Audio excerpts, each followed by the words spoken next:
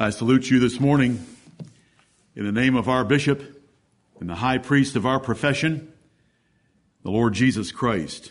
Amen. Open your Bibles with me to John chapter 5 for a few opening verses of Scripture in which he glorifies himself as being equal to his Father in many respects of our salvation. John chapter 5. Some favorite verses. Wonderful verses. I was 20 years of age, 19 or 20, when the Lord showed me a verse that I'm about to read to you in clarity and power, and how wonderful it was to understand the truth about our regeneration or being born again. The Lord Jesus Christ is defending himself against Jews that sought to kill him, verse 18, because he had said that God was his Father, making himself equal with God, and he goes on to describe some of the ways in which he was equal to his Father, and that things that had been the prerogative of his Father were now his, because they had been given to him, the Son of Man. I start at verse 24. Verily, verily, I say unto you, he that heareth my word, and believeth on him that sent me, hath everlasting life, and shall not come into condemnation, but is passed from death unto life. Amen. Verily, verily, I say unto you, the hour is coming, and now is, when the dead shall hear the voice of the Son of God, and they that hear shall live. For as the Father hath life in himself, so hath he given to the Son to have life in himself, and hath given him authority to execute judgment also, because he is the Son of Man. Marvel not at this, for the hour is coming, in the which all that are in the graves shall hear his voice, and shall come forth, they that have done good unto the resurrection of life, and they that have done evil unto the resurrection of damnation. Amen and amen. Verse 24 has several phases of salvation in it.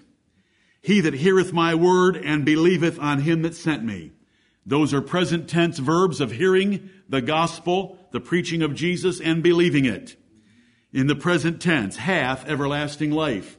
That is present tense possession of everlasting life. Right. He doesn't get it because of the hearing and the believing. He's in possession of it. And shall not come into condemnation. That's a future deliverance at the judgment seat of the Lord Jesus Christ. But is passed from death unto life. When we have an is passed, that's a present perfect description of an event that was performed in the past and is still completed in the present. Because notice the word past. P-A-S-S-E-D, that's past tense. And it's got the verb helper is, which is the present, is past. In the present, they've already been past in order to hear and to believe. And we see that in this one verse. And we know that it's confirmed by other verses, especially by this gospel writer in his first epistle. You better hear the word of God today and believe it, to show that you are in possession of everlasting life, to show that you shall be delivered in the day of condemnation of other men, and that you have been passed, that's how we would say the present perfect tense today, have been passed from death unto life. Now this death that is here in verse 24 is spiritual death, because of the context of hearing and believing the gospel and having already been passed. Because it's not eternal death that we're being delivered from, it's the present situation of us being delivered from death in trespasses and sins. And in light of that, the next verse, another verily, verily, that double verily, used by the Lord Jesus Christ in this gospel only, 25 times in this gospel to get our attention about the importance of what he is teaching. The hour is coming, and now is, it had already begun, when the dead, that is the spiritually dead of the death of verse 24, shall hear the voice of the Son of God, and they that hear shall live. Now the hearing in verse 24 is an active hearing because it involves believing. It's hearing Jesus preach the gospel and believing that gospel. In verse 25, it's a passive hearing where God, through Jesus Christ, gives life. Now we know that by comparing the hearing and the speaking and the voice in verse 25 with that in verses 28 and 29 where there's another resurrection compared. In verse 28 it says, "Marvel not at this, what I just told you about my voice," in verse 25, "for the hour is coming," it isn't now because I'm not raising all men from their graves now, but it's coming in the future, "in the which all that are in the graves shall hear his voice.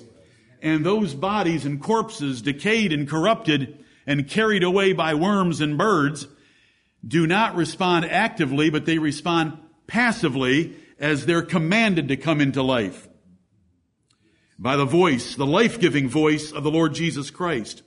And so we understand verse 25 being regeneration by the power of the life-giving voice of the Son of God.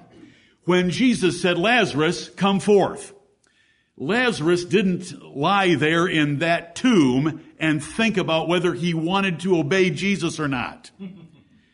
That voice gave him life and called him forth out of that tomb, just as he will all the dead, wicked and righteous, in the day that's coming very soon. Every cemetery is going to be relieved of all of its corpses when the Lord Jesus Christ says, "Come forth." And so in verse 25, we understand that we are born again by the voice of the Son of God. That is not the voice of a preacher about the Son of God. That's not a child evangelist about the Son of God. That is the voice of the Son of God. Because notice, there is a comparison being made with verse 25 and verse 28. It is the voice of the Son of God that will raise the dead bodies in the great day of his coming. It won't be a child evangelist. It won't be a parent. It won't be a pastor. It won't be a priest or a pope. It will truly be the voice of the Son of God, and there will be no helpers.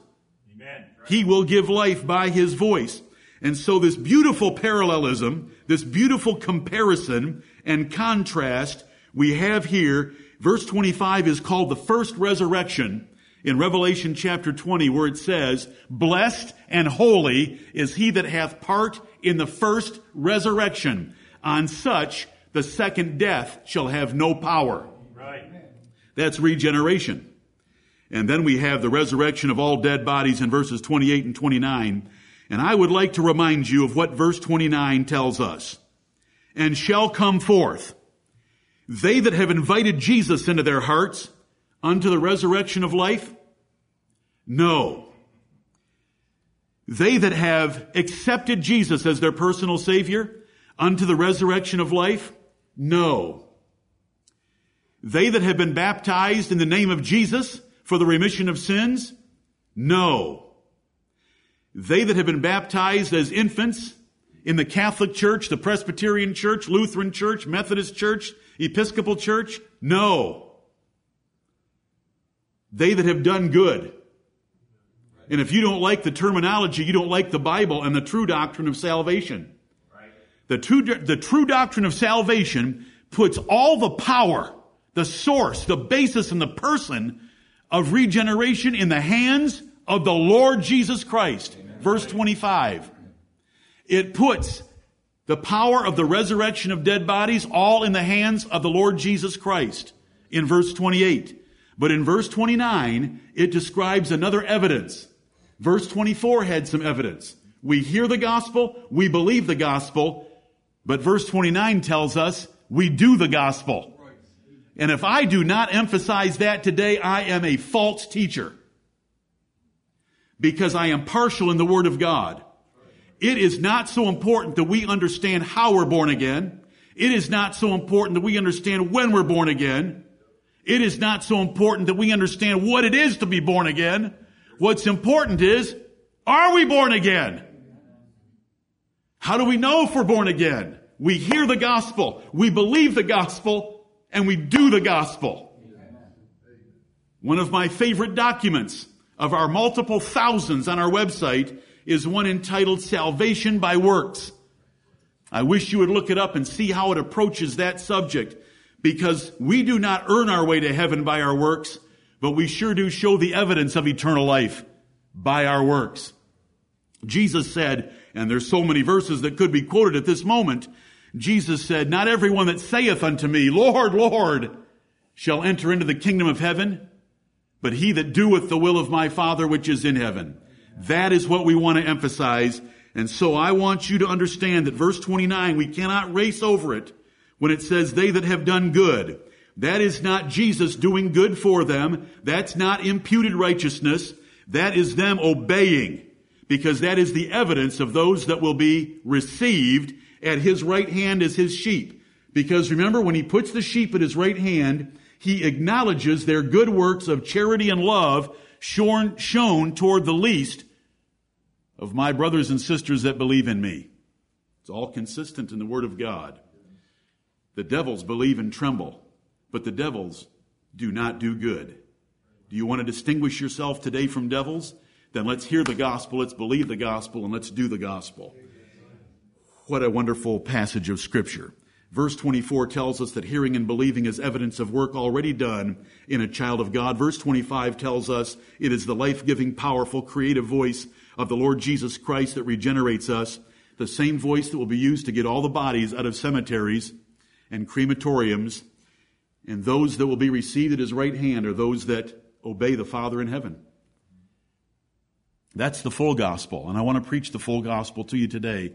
And I hope that we will always keep our priorities right in this church, that while we're thankful to know the details of how, when, and by whom we are born again, that we recognize the most important thing is the evidence of it.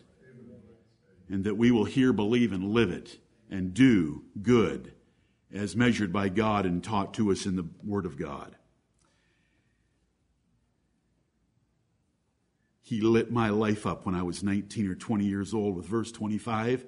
You've heard about it before. Not all of you have heard it, but most of you have heard about it before. I thank him through Jesus Christ and by the Holy Spirit for opening my eyes to see the power of John 5:25 in comparison to 28 and 29. I hope that some of you young men will lay hold of this parallelism of the voice of the Son of God having two resurrections, one a spiritual resurrection in verse 25 and a physical bodily resurrection in verse 28. They're both by the voice of the Son of God. They're not by preachers' voices. They're by the voice of the Lord Jesus Christ. Let us pray.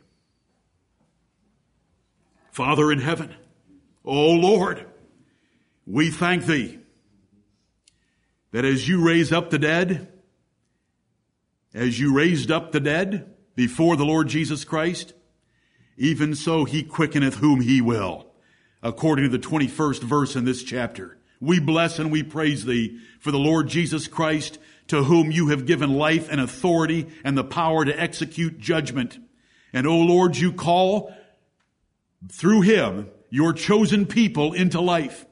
We thank thee that you have shown to us the phases of salvation, that you chose us in Christ before the world began, that Jesus died for us on the cross of Calvary 2,000 years ago, that sometime between conception and death, you call us into spiritual life called regeneration or being born again, that you send the gospel to us by beautiful feet that have preached the truth, and that you will one day glorify us in heaven with your beloved Son. We thank thee for these things. We thank thee for the knowledge of these things. But Lord, even more than the knowledge of these things, we're thankful that you have worked in us a salvation, both to will and to do of your good pleasure, and that it is our duty with fear and trembling to work out that salvation according to your word. Help us this day, Heavenly Father, to rejoice with trembling about how you have saved us, but to also rejoice with trembling on how we can prove our salvation and make our calling and election sure. Heavenly Father, we're thankful for the Lord Jesus Christ, who sits at thy right hand and has that life-giving, all-powerful voice that is able to raise the dead spiritually and raise the dead corporally. We bless and praise thee. We thank thee for his finished work on the cross. We thank thee that he is risen from the dead, reigning at thy right hand and returning for us soon. Heavenly Father, bless us by your Holy Spirit. Without your Spirit, we can do nothing. We pray for the power of Pentecost to fall upon us this day, to be in us and around us, to guide our minds and our thoughts, our hearts and our affections into your word and toward your Son. Yes. Let us lift him up today. Let the truth prevail. Let error be crushed. Let us trample it underfoot and constantly remember, let us, O Lord, love him and serve him who first loved us and gave himself for us. We thank thee for this assembly. We thank thee for saving us. We thank thee that we are your children. We thank thee, Lord of heaven and earth, that thou art our Father. Now be with us, Lord, and be with all the churches of saints throughout the world, blessing them with the same blessing that we ask for ourselves, that the word of the Lord might have free course and be glorified, that the Lord Jesus Christ will be made manifest to his children. Be with our nation, preserve and keep it. O Lord, protect it from enemies within and without. Heavenly Father, we supplicate and intercede on behalf of our rulers, that you will stand in for them, that Michael and Gabriel and any other angels assigned to this nation will preserve us from the princes of America. Heavenly Father, keep this nation. Preserve it for the sake of our children, our children's children, and their children, that we might continue to worship thee with the liberty we have today, that we have had for so long, until Jesus Christ comes for us. Amen. Forgive us our sins. Cleanse us from all unrighteousness, for not living worthy of that great name by which we are called.